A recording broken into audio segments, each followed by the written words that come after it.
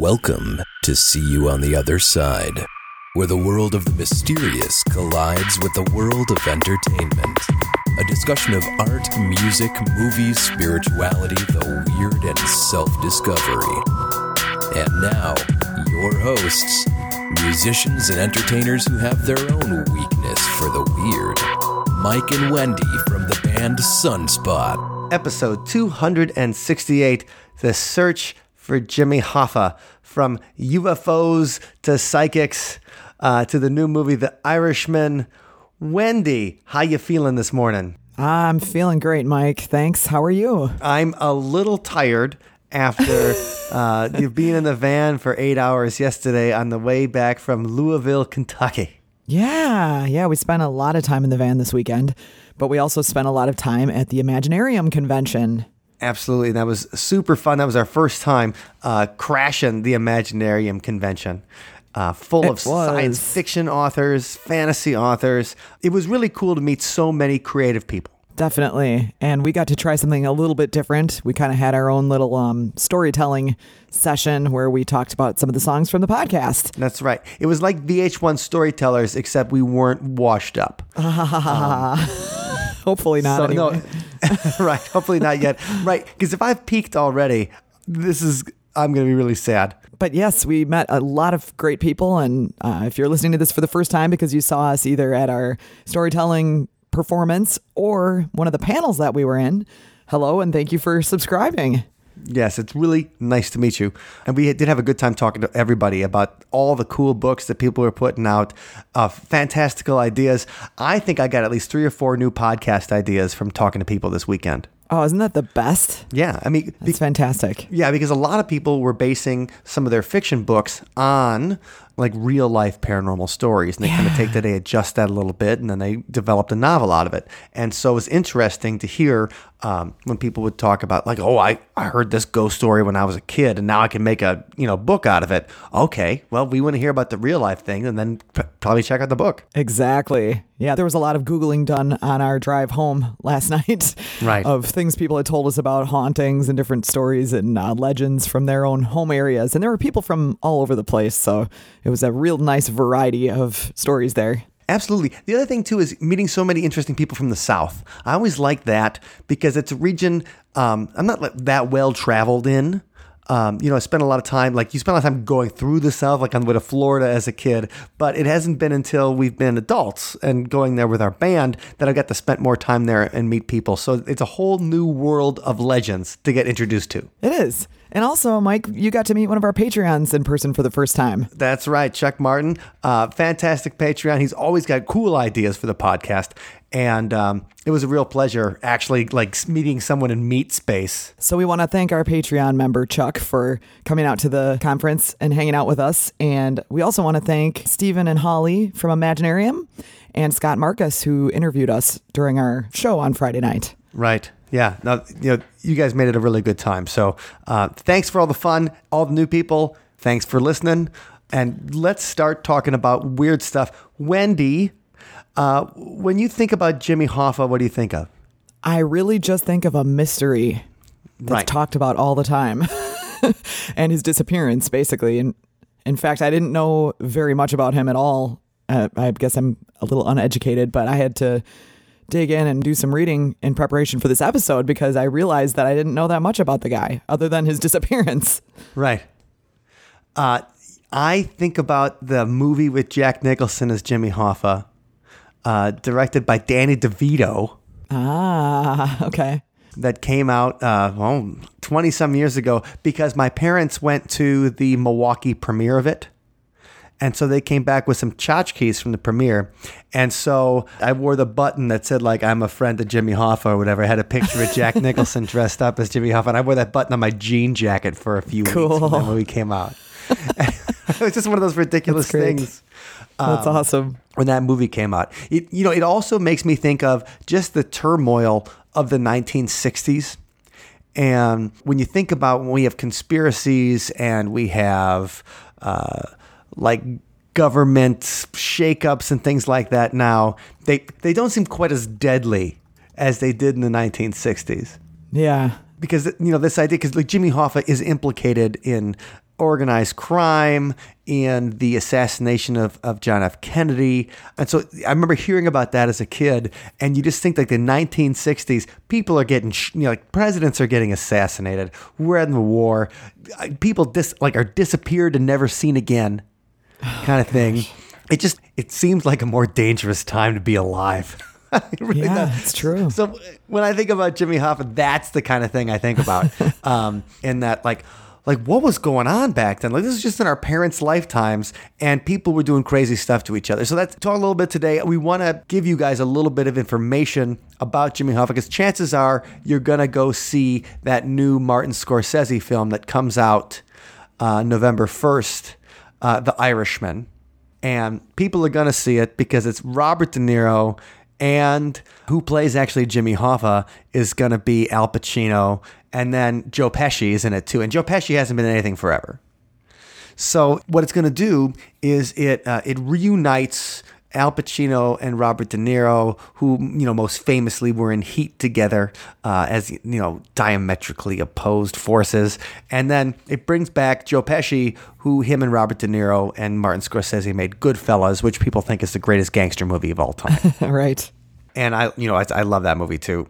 And so it's going to be a huge hit.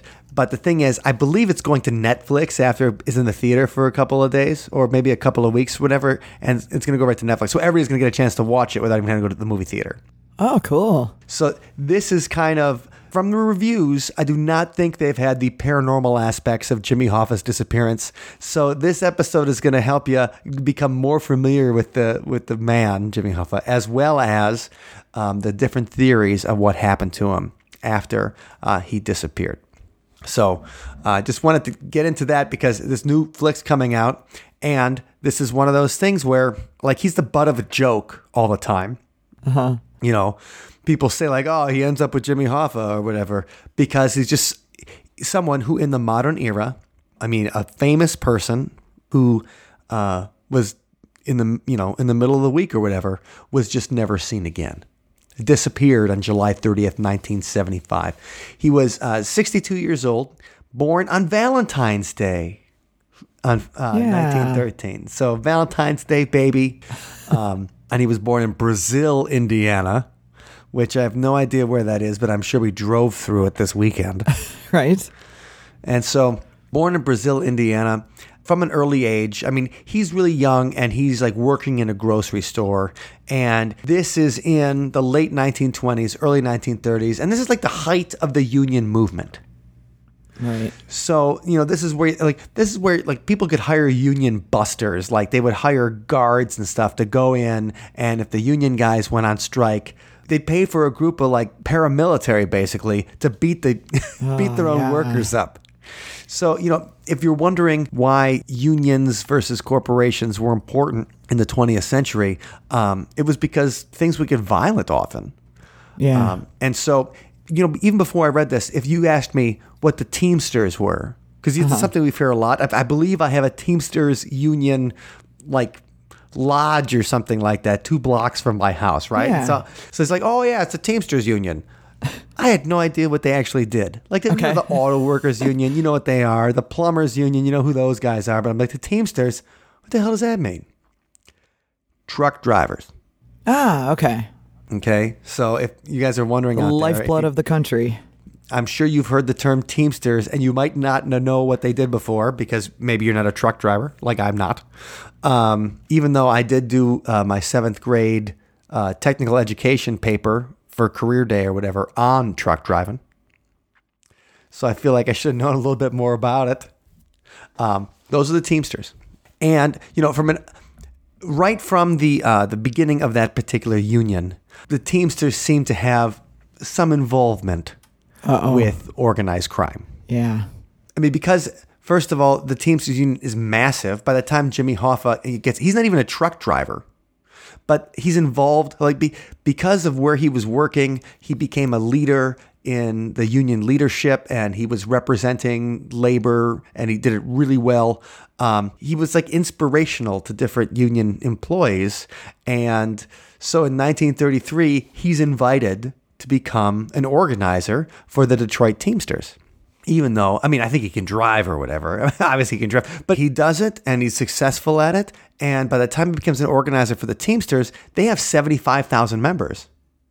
So, this is a major organization. And so he is working to consolidate all these local union groups into like a national organization. So it starts at 75,000 members. Within a couple of years, it's 170,000 members. By 1940, it's 420,000. And then by the time you get to the 1950s, you have over 1 million Teamsters in the United States. So obviously the work that he's doing in like creating a strong union, he's super successful about it. Mm-hmm.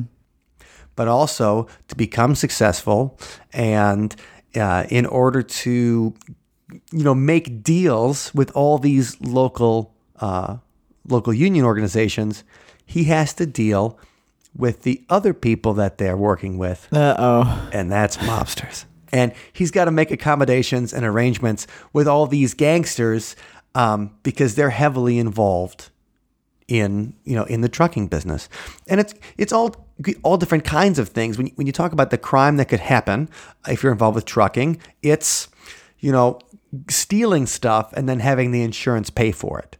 Because let's say they say like, oh yeah, well, if at 5:00 on Tuesday, your truck is going to be stopped, because they know exactly what's in every truck. Right. And the route that it'll be on. Right.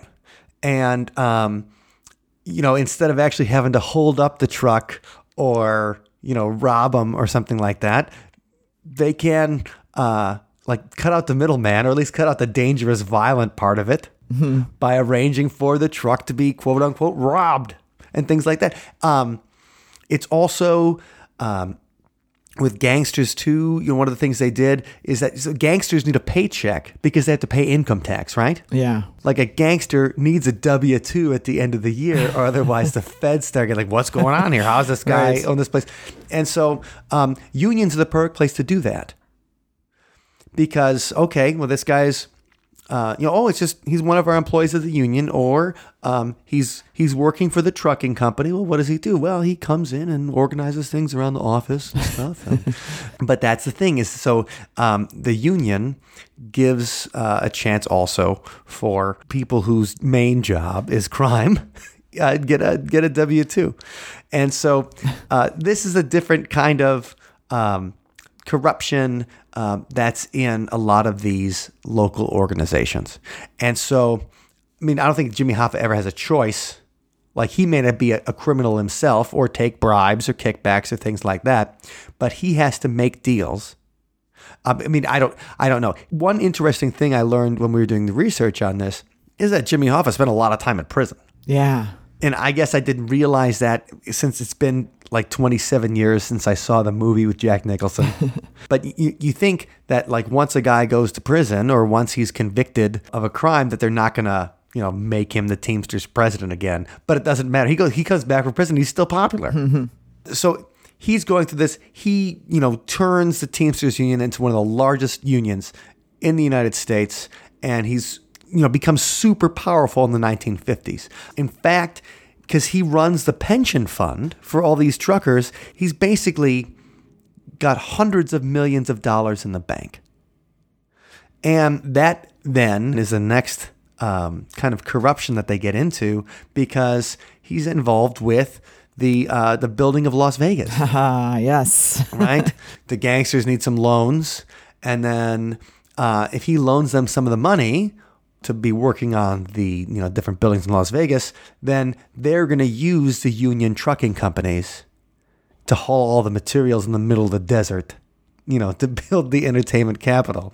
So right in the middle of the 1950s, when they start building up Las Vegas, there you have Jimmy Hoffa controlling hundreds of millions of dollars in the pension account, and then he can use it as a bank to cut more deals, to make more money for the union, and at the same time enriching guys like Bugsy Siegel and the different gangsters that ended up creating Las Vegas.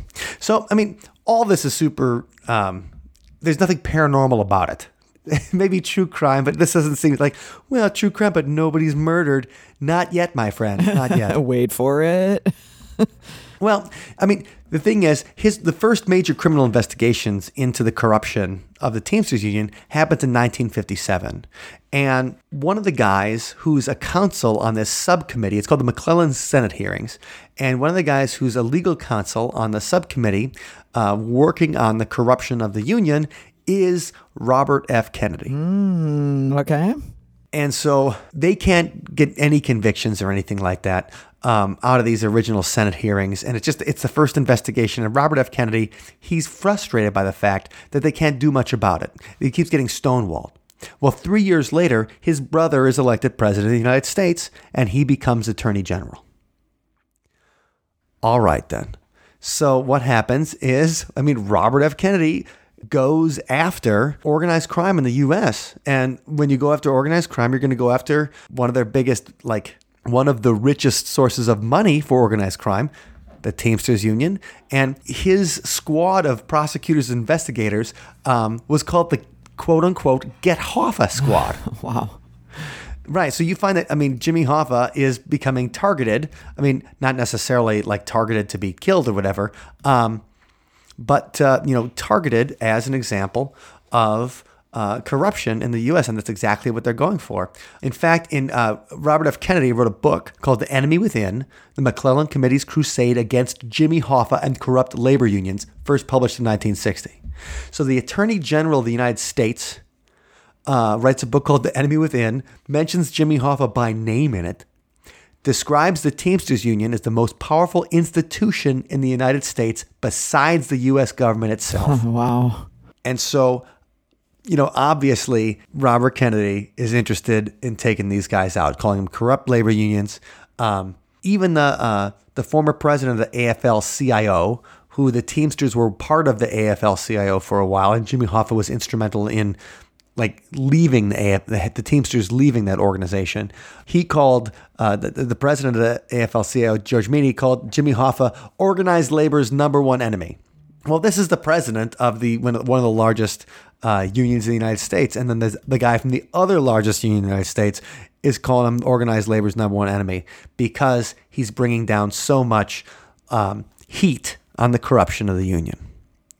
So, this is the thing. Robert F. Kennedy's going for them. They're trying to arrest different organized crime figures. And this is where Jimmy Hoffa is thought of as maybe instrumental in the assassination of Robert Kennedy. I'm sorry, of John F. Kennedy. Mm-hmm. Because when Robert Kennedy was killed 8 years later, Jimmy Hoffa was already in prison. But it's interesting. So we talk about the movie coming out, The Irishman. And The Irishman is about this guy named Frank Sheeran. And he's somebody that had worked with Jimmy Hoffa a lot.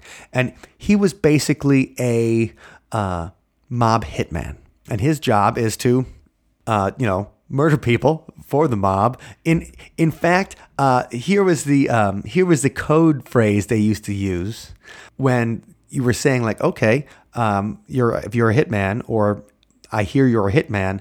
The code word they used to use is, I heard you paint houses. Ah. So you meet somebody and you say, I heard you paint houses. They're like, oh, yes, I do. The problem is if you're actually going to a house painter. Right. And they're like, yes, I do. I do paint houses. Really? Wow, I didn't realize. I'm looking for a job. And then all of a sudden they get a gun in their hand. They got to shoot somebody. So, but he himself said, Frank Sheeran, the guy that they're talking about, that this Irishman movie's about, he mentions that they think that John F. Kennedy was assassinated by mobsters.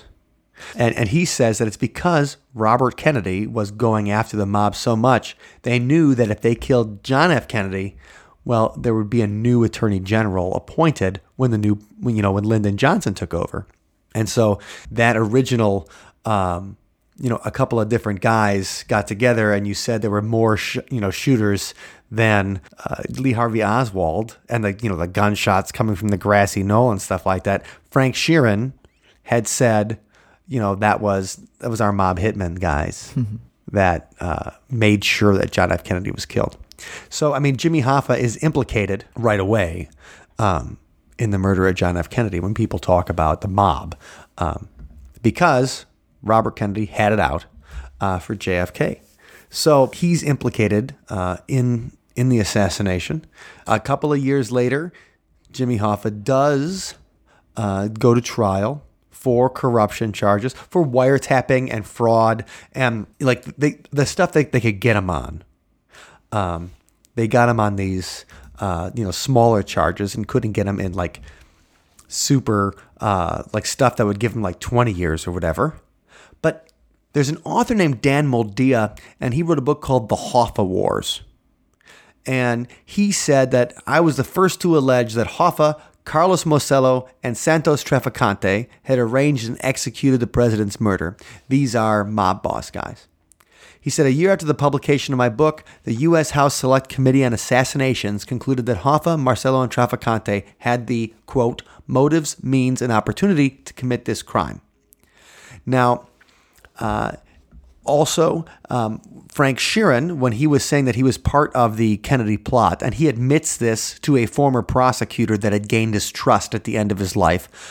So in the Irishman, the movie is going to be from the viewpoint of Frank Sheeran, and the author, the prosecutor that Frank had admitted to, he says Frank's role was unwitting. He was given rifles by Genovese capo Tony Provenzano, and we'll talk more about Tony Provenzano in a little bit, to deliver to an airstrip in Baltimore to another Genovese-made man. Genovese is a crime family. Frank had no idea why until Jack Ruby shot Oswald. Frank knew Ruby and knew that Hoffa knew Jack Ruby, but Frank asked no questions of anyone. So that's an interesting thing, that idea that, okay, well, if Jimmy Hoffa knew Jack Ruby is the guy that shot Lee Harvey Oswald when he was being transported by the Texas police. So if you want to get rid of your patsy or whatever, or the guy you set up, then that's the perfect way to do it. And so that kind of thing. Also, one of the crime bosses. He eventually went to Texarkana Federal Prison, and he had said that he had told his medical attendants, like when he was in the prison hospital, that he had met in New York with a guy named Provenzano, and they would soon be celebrating because they were going to get that smiling mother effer Kennedy in Dallas. Oh no! Right, and so then you've got this guy that the House committee is talking about, this Carlos Marcello, and he also said he implicated himself when he was sick and like talking like crazy to the prison hospital attendants that he was involved in the death. So this idea that Jimmy Hoffa was involved in JFK's death just makes things more complicated. Yeah. But all right, Jimmy Hoffa goes to prison in the late 1960s. They finally get him on these charges. Well, Richard Nixon pardons him. Ah, how convenient. Right? So he's convicted in Chattanooga, Tennessee for the attempted bribery of a grand juror. So he's trying to affect the outcome of a case, probably paying a guy off, and he's going to be using the Teamsters pension fund to pay that guy off. So now they can get him for improper use of the Teamsters pension fund. And then also they find these pension fund loans to different guys in organized crime, and then he gets all this prison sentence. So what happens? 1971, December 23rd. So Richard Nixon kind of coats this in a Christmas setting. Number one, he does it when the news cycle is going to be completely slow during Christmas. Number two, it's like in the spirit of the season. He commutes Jimmy Hoffa's sentence less than 5 years into the 13 years he's supposed to do to time served. Wow. Following his release, Hoffa is awarded a Teamsters pension of $1.7 million, delivered in a one-time lump sum payment. So Hoffa gets out of prison, then gets his entire lump sum pension of $1.7 million. What happens in 1972? The Teamsters Union endorses Richard Nixon for president instead of George McGovern. Now, we don't talk about politics on this show very often, but unions do not usually support Republican candidates. So, this idea that all of a sudden Jimmy Hoffa is left out of prison, he gets the Teamsters pension, and the Teamsters Union supports a Republican candidate in 1972. Well, all right then. That's not suspicious at all. Right.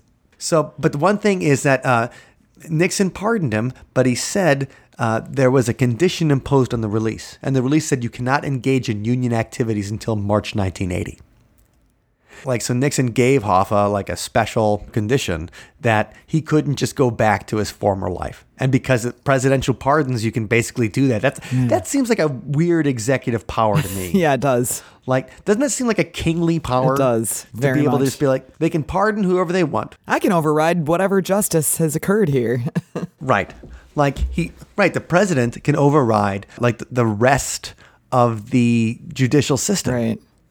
I never even thought about that, presidential pardons. No, a jury of his peers put him in prison for several years, and the president's nah, he's going to help me get elected in 1972. Undo. Right. Right, that's crazy. So what happens is, Jimmy Hoffa, he then wants to start getting involved in the Teamsters again, and he's kind of coming into it sideways. He's... he is legally saying that Richard Nixon didn't have the constitutional right to put a special condition on his release, and he's having lawyers doing it. And then he starts trying to get involved in the Teamsters again. And this is starting to be in 1974. He's interested in getting his old job back, which is president of the Teamsters. But he does it at the local level to start going out. Then he's working on an autobiography. He's basically, now that he's out of prison, he's trying to get some of his old power and money back. And in order to do that, he had to meet different mafia members to kind of get some deals and cut some deals. But they weren't crazy about bringing Jimmy Hoffa back to the forefront.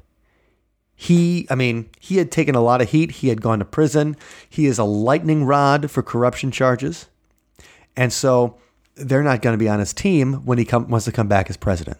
So in 1975, Hoffa asks this guy named Tony Provenzano, who we just talked about as the guy that told Frank Sheeran to give this other guy guns in 1963, right before JFK was assassinated. He asks him for help in supporting his return to power.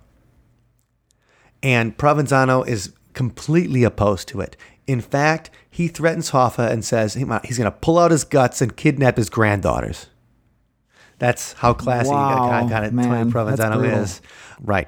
And so the next thing that happens is because Provenzano says that stuff and Hoffa wants to get back into power, he starts cooperating a little bit with investigations against some of these mafia figures who will not support him into his search for power again back in the Teamsters.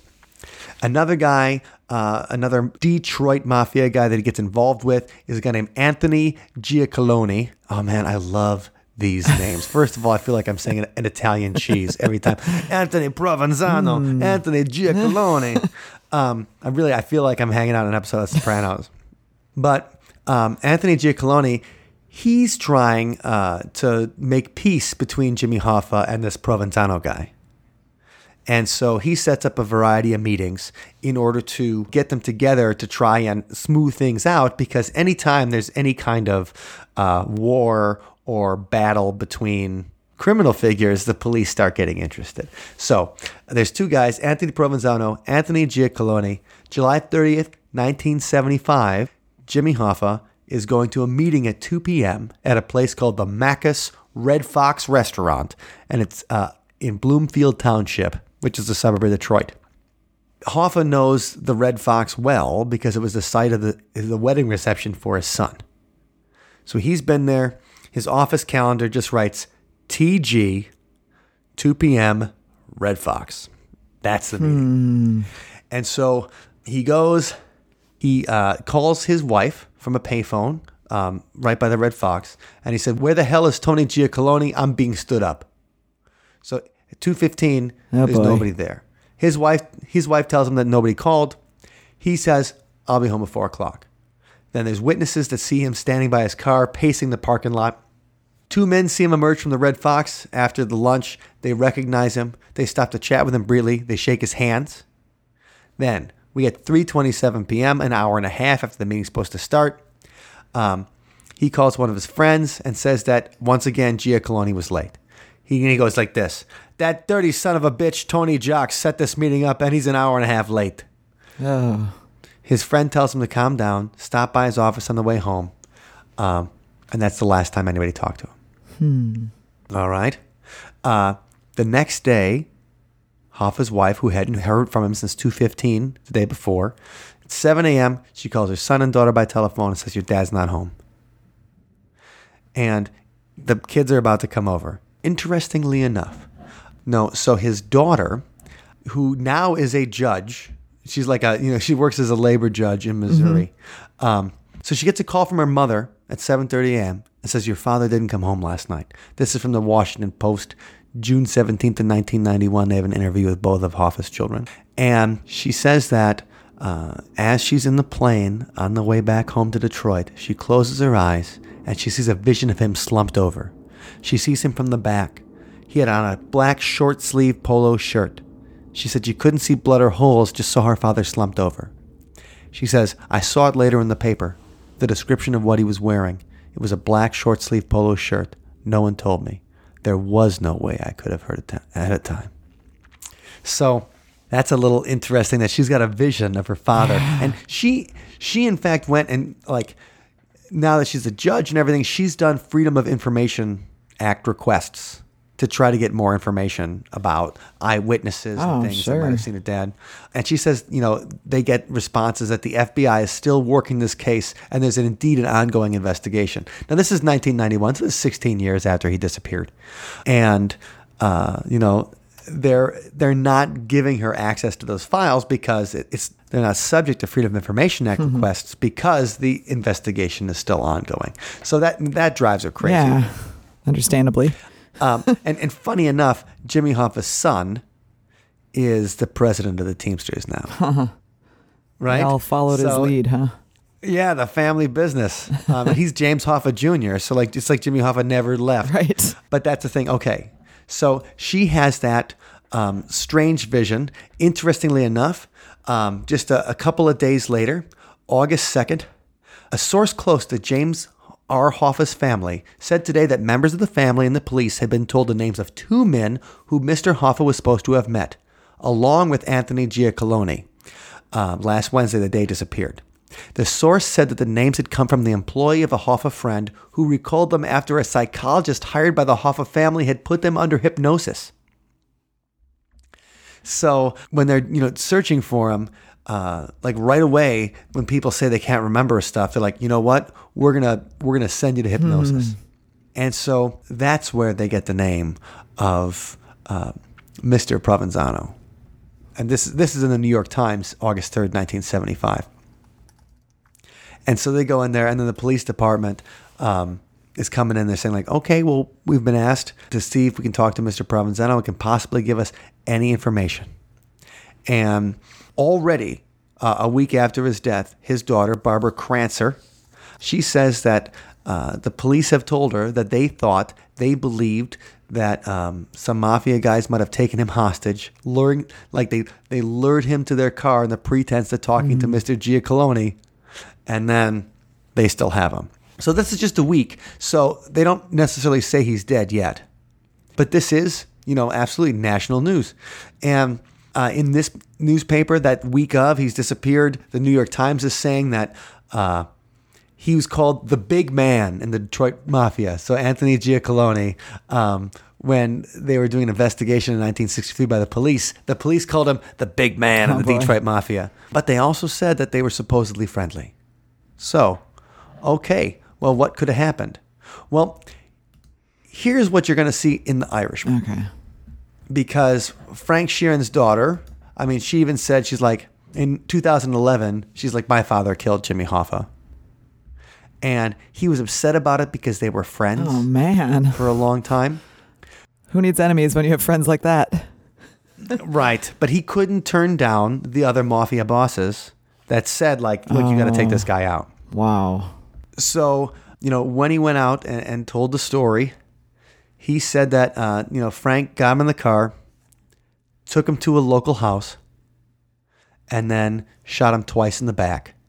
2 guys were waiting in the house, and then grabbed the body, put it in a body bag, and then Frank Sheeran doesn't know where they took him after that.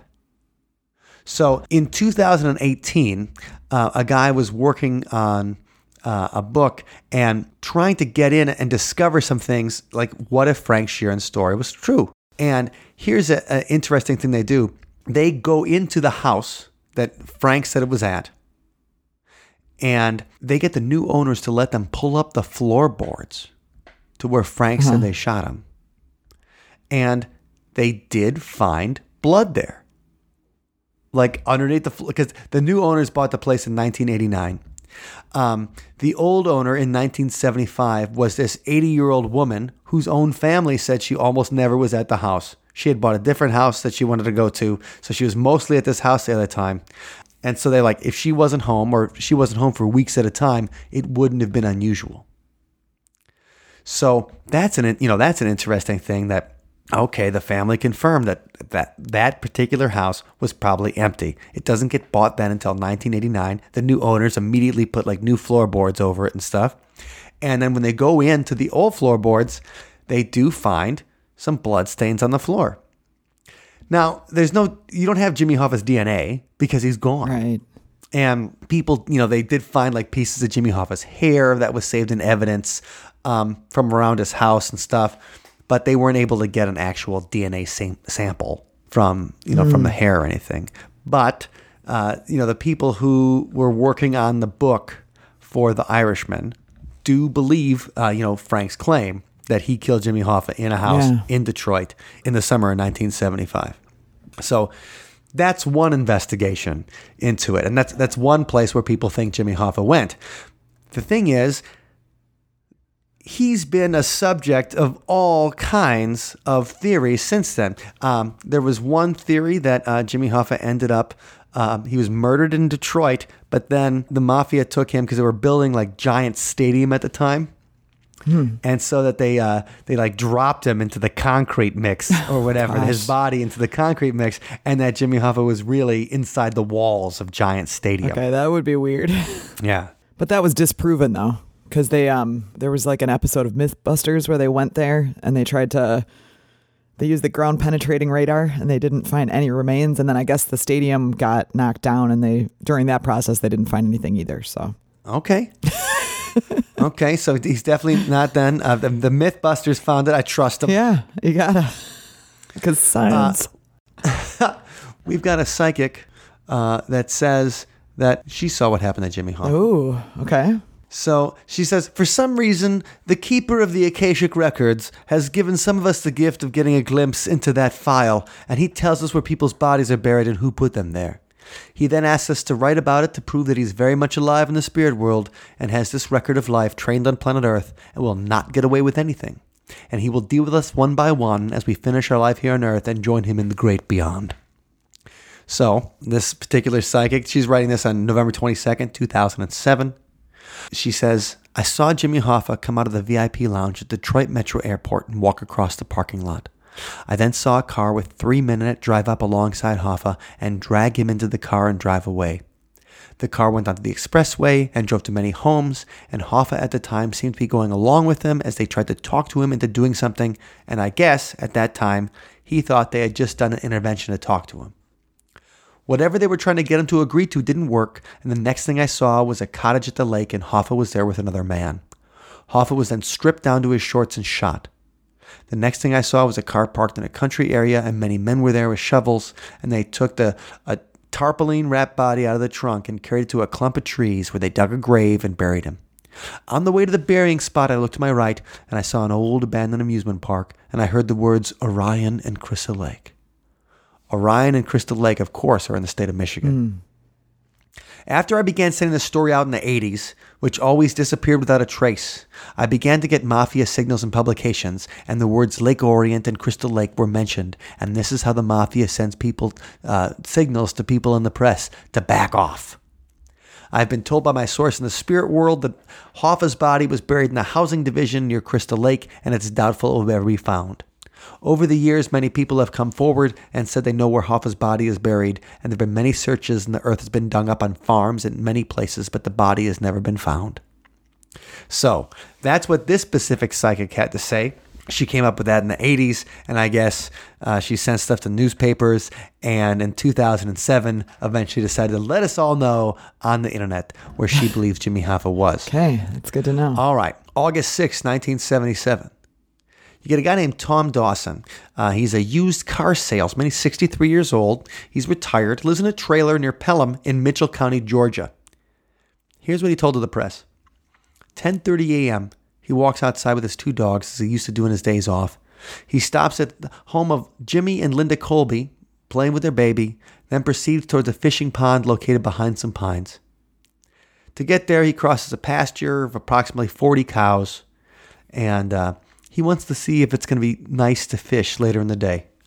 As he's crossing the pasture, there's a spacecraft, a flying saucer, coming suddenly like a flash between the trees that hovers 1 meter above the ground right in front of him. He said it was a 40 to 50 feet in diameter, 12 to 14 top, had a dome at the top and a row of portholes around. It did not make any noise and changed colors quickly. Now, this to me is a classic flying saucer. Yeah, right. Sure sounds like It's got the little, right. It sounds like the guys from The Simpsons are going to be in the thing in the top, like the little Right. aliens in The Simpsons, and be in there. But he said as the craft was there, he was paralyzed, and he noticed that his dogs and the cows of the pasture were also frozen, quote unquote. A trapdoor emerges. 5 or 7 beings come out. Couple of males, couple females, pale skin, white like snow. He says white like sacks of flour. Pointed ears like Mr. Spock. Pointed noses turned upwards, and no neck. One of the men and one of the women were completely naked and had completely hairless bodies. So I was like looking at Ken and Barbie. The other 3 beings had beautiful 2-piece, tight-fitted suits made of gleaming material with changing bluish-green hues. The 2 sexes dressed the same, and they had silky shoes with toes directed upwards, like a little elf shoe or something. Yeah. The first one comes out. Dawson thinks that's the chief. And he takes a step downwards carefully as if making sure that the ground is firm. He beckons the others to follow him. And they approach him cautiously. The chief places a skull cap device on his head. The device had dials and lights and wires connected to it. He said like a hula hoop with a dial. They made his trousers fall and lifted his shirt for the examination. Oh boy. Passing the hoop above his body and around his waist, attaching small devices like suction cups on various parts of his body, touching and poking him, and reading the dials. Toward the end of this examination, a loud human voice came from the inside of the saucer, shouting 3 or 4 times, "I am Jimmy Hoffa." Okay. A 4th repetition was interrupted as if somebody had muted the shouting with a hand, and the voice was not heard anymore. Okay, so he's sitting there. They're examining him. There's this hula hoop device with dials on it going up and around his body. And then from inside the saucer, he hears 3 or 4 times, "I am Jimmy Hoffa. I am Jimmy Hoffa. I am Jimmy Hoffa." Okay, that's his story. The examination finishes. The aliens move like 10 feet away from him. They start talking in high-pitched and shrieking voices. He said he didn't understand their language, but thinks that he heard one of them say Jupiter. He notices that 2 of the men watch him occasionally and suspect that they're talking about him. He thinks maybe they're wondering if they should abduct him. So then the chief passes his palm through his chest to make a goodbye sign. Dawson says they gathered, quote-unquote, leaves and stuff. And they half floated into the trapdoor of the saucer, closed it, and took off. He said the saucer went up slowly up to about 25 meters of altitude and then flew away in a blink of an eye. Then all of a sudden, he wasn't paralyzed anymore. So then he's got to pull his pants up. Oh boy. And then he runs 300 yards to his trailer. And then, he says spaceship is the only word he can get out of his mouth. He can't speak. So then finally, he talked to his neighbors, the Colbys.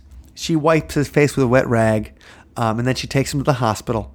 And the doctors said he was mentally and physically shaken. They gave him a pill to calm him down and let him out later. So, his neighbors said he was respected in the community, hardworking, nice, a gentleman who adored his daughter and wasn't known as a prankster or anything like that.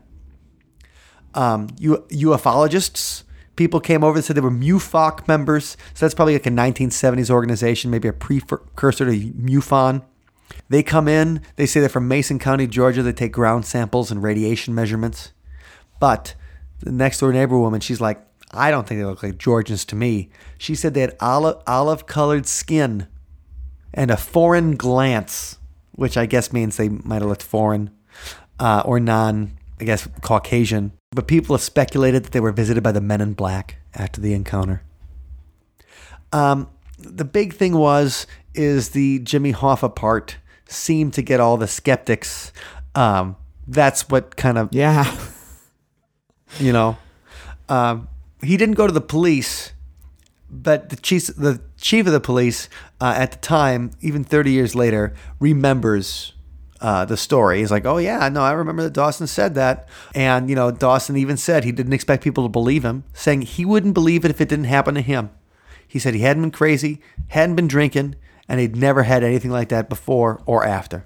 So, wow. The thing is, Jimmy Hoffa might not be actually in either the Giants Stadium, or he might not be somewhere under the ground in Michigan.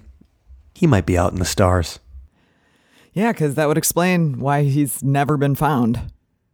I mean, it's one possible explanation. Right. Where'd he go? What happened to him? I think we know what happened to him.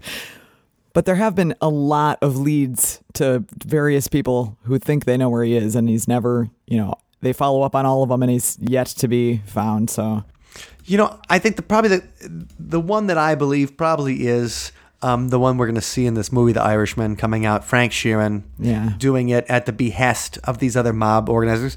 I did not realize that you could be like in charge of a union, an organization of 1 million people in the U.S., be constantly under investigation, and still be in such a a position of power, like Jimmy Hoffa was. And his daughter, she doesn't think of him as a criminal. She's like, he was a magical dad. He was a wonderful man. She's like, he was gone a lot because he was working, but she said when he was with you, he really was with you. And she said that I'm sure even people like George Bush aren't proud of every kind of person that they have had to hang out with in their lives. Mm-hmm. And that her father was the same. All right. So we don't know what's going to happen in Jimmy Hoffa, but it's going to be fun to see Al Pacino play him. And the other thing, too, is in the movie, what's interesting is they're using all the de-aging technology. Oh, wow. That's wild. I really first saw the first de-aging technology is, did you remember Tron Legacy? Did you see the Tron sequel? No, I didn't see it. It's not great, but it's not bad. But it's got Jeff Bridges as a young man. It's got Jeff Bridges as an old man and Jeff Bridges as a young man. And so it's really pretty cool. That was the first time I saw the de-aging technology. And that was maybe, 8 or 9 years ago. And that was, and since then, the de-aging technology has been used all the time. In Captain Marvel, that came out earlier this year, they de-aged Samuel L. Jackson to how he looked in the 1990s. Oh my gosh. They do it with Michael Douglas. Yeah, Kirk Douglas' son. They do it with Michael Douglas in like Ant-Man and the Wasp to be like, here's how Michael Douglas would look like in the 1970s. Okay. And now they're doing that with Al Pacino and Joe Pesci and Robert De Niro as we get the story from Jimmy Hoffa and Frank Sheeran from, the 1940s and 50s all the way up to the 1970s. So I think that's cool. Going to be a lot of fun. And I just hope they get to show the encounter that Dawson had with the UFOs, and we get to hear Al Pacino. Because he'd be like, I am Jimmy Hoffa. I am Jimmy Hoffa. I am Jimmy. Oh, whatever. I'm a chicken hawk. It's hard to think of Al Pacino now when he talks because I always think of him from Son of a Woman or whatever, where he just sounds like Foghorn Leghorn the entire movie. Whenever I picture him talking, I'm like, yeah, chicken hawk. Anyway. All right. So we'll see what happens with the mystery of Jimmy Hoffa. And that's the inspiration for this week's song, That Disappeared.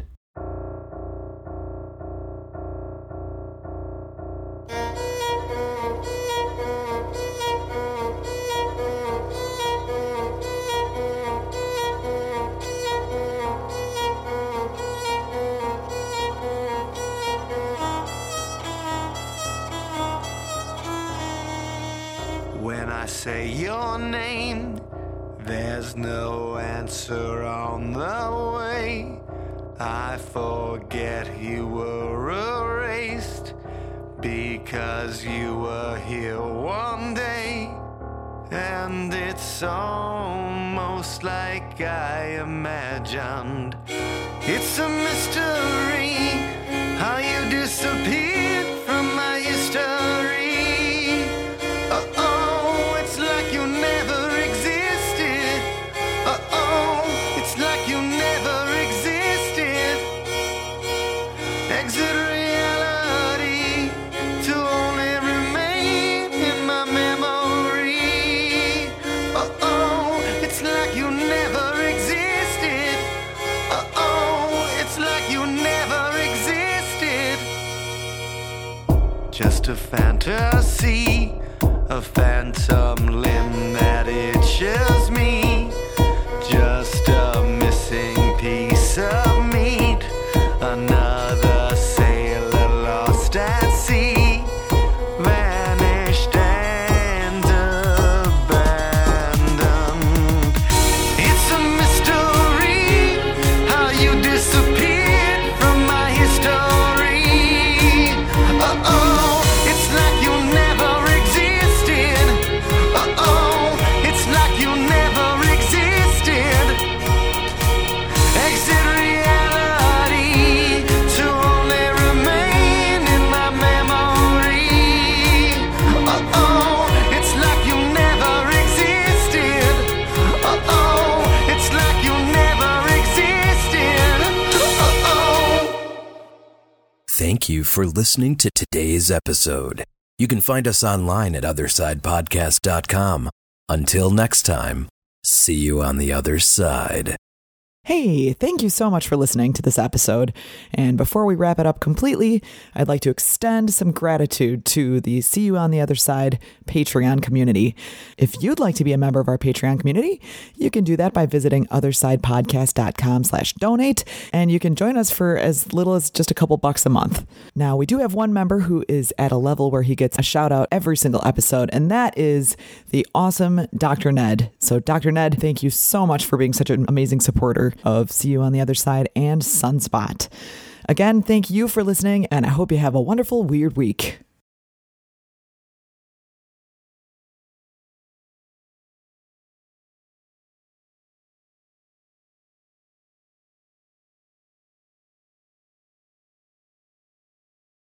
First of all, I feel like I'm saying an Italian cheese every time.